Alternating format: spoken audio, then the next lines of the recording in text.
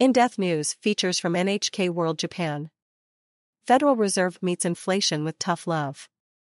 The Federal Reserve kept up its aggressive stance at its September policy meeting. An expert explains that inflation in the U.S. remains sticky, with some prices set to keep rising, and warns of the consequences of runaway price rises. Fed rapidly changes course from crisis-era policies.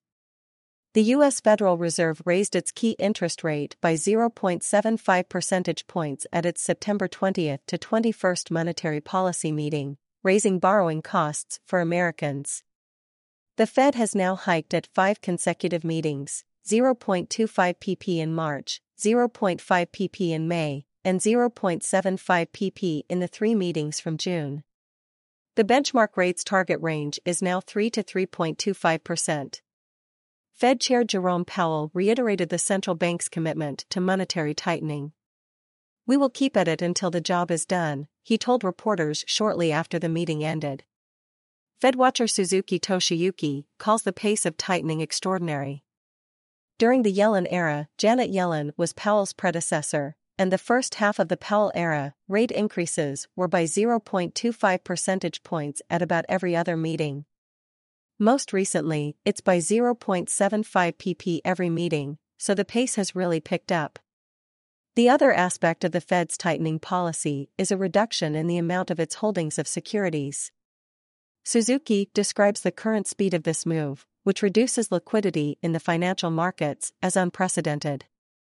The Fed's balance sheet had ballooned to $9 trillion as the central bank purchased bonds, mainly treasuries, as part of its easing policy to stimulate the economy during the pandemic. Now, policymakers are winding that down.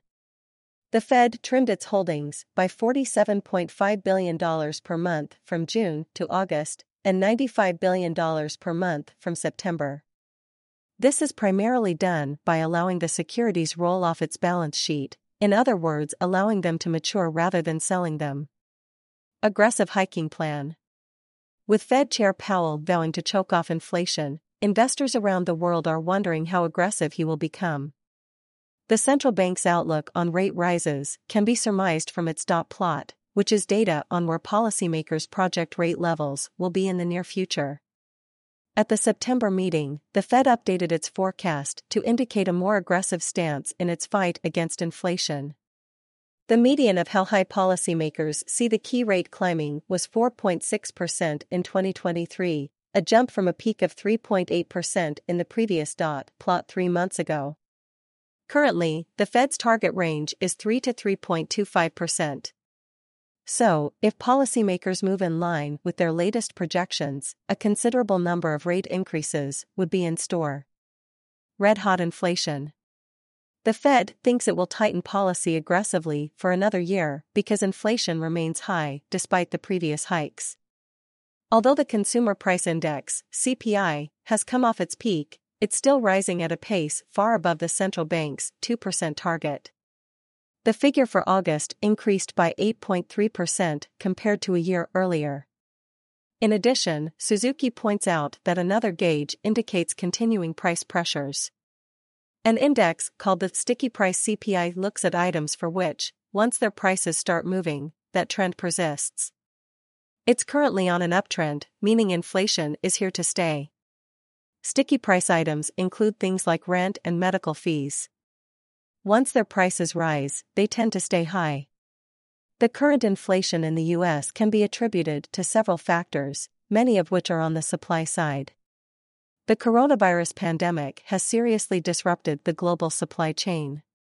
The Russia-Ukraine war is causing scarcity in many commodities. Americans are slow to come back to the labor market after the pandemic, causing a worker shortage. Although it remains to be seen whether a central bank can rein in supply-led inflation, the Fed is trying to make full use of its policy tools.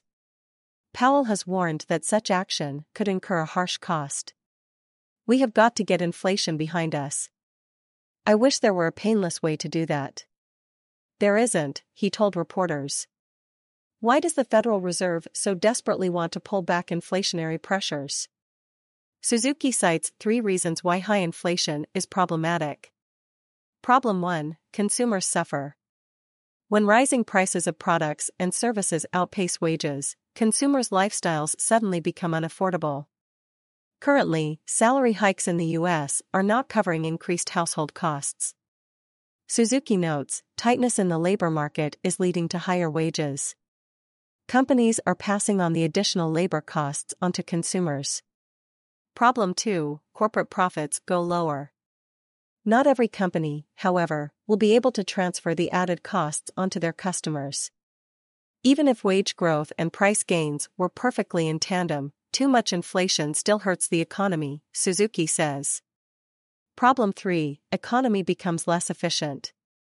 The most fundamental problem with excessive inflation may be that it causes inefficiencies to creep into the economy. Suzuki explains, if you know prices are going to rise, you're going to hoard products. That means you're buying things you don't really need. This leads to problems with resource allocation. This view holds that rising prices will lead to unnecessary purchases, which in turn generates more inflation. Price to pay. Another cost to not winning the inflation battle in a timely manner may be an exacerbation of inequality, according to Suzuki. Monetary easing during the pandemic supported the economy by causing the value of assets to soar. This means that the rich who owned assets benefited, he explains. Now that policy has turned toward tightening amid inflation, Suzuki cautions that the hardest hit will be low-income earners. The example he gives paints a gloomy image. Currently, people's wages aren't going up as much as prices in the supermarket. As the Fed tightens policy, the labor market will likely lose steam. The people who lose their jobs in such circumstances tend not to be the affluent. So, the people who had already been suffering from higher prices may take another hit from losing their income, he explains. If the Fed cannot get inflation under control and has to tighten policy over an extended period of time, the allocation of assets within society may become a problem. The U.S. has a lot to lose if the Fed cannot fulfill its mandate of price stability, and the world would also feel harsh effects should the U.S. economy go into recession. The Fed has warned of pain.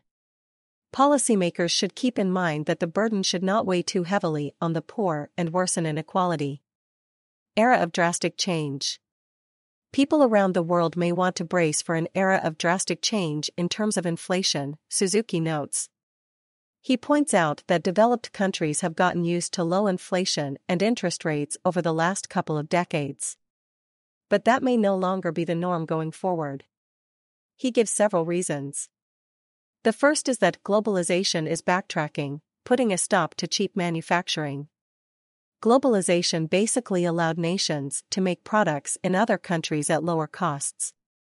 However, Suzuki says developments including rising U.S.-China tensions and Russia's invasion of Ukraine have stopped that flow. Another reason he gives is that aging societies have fewer workers. A tight labor market tends to lead to inflationary pressures.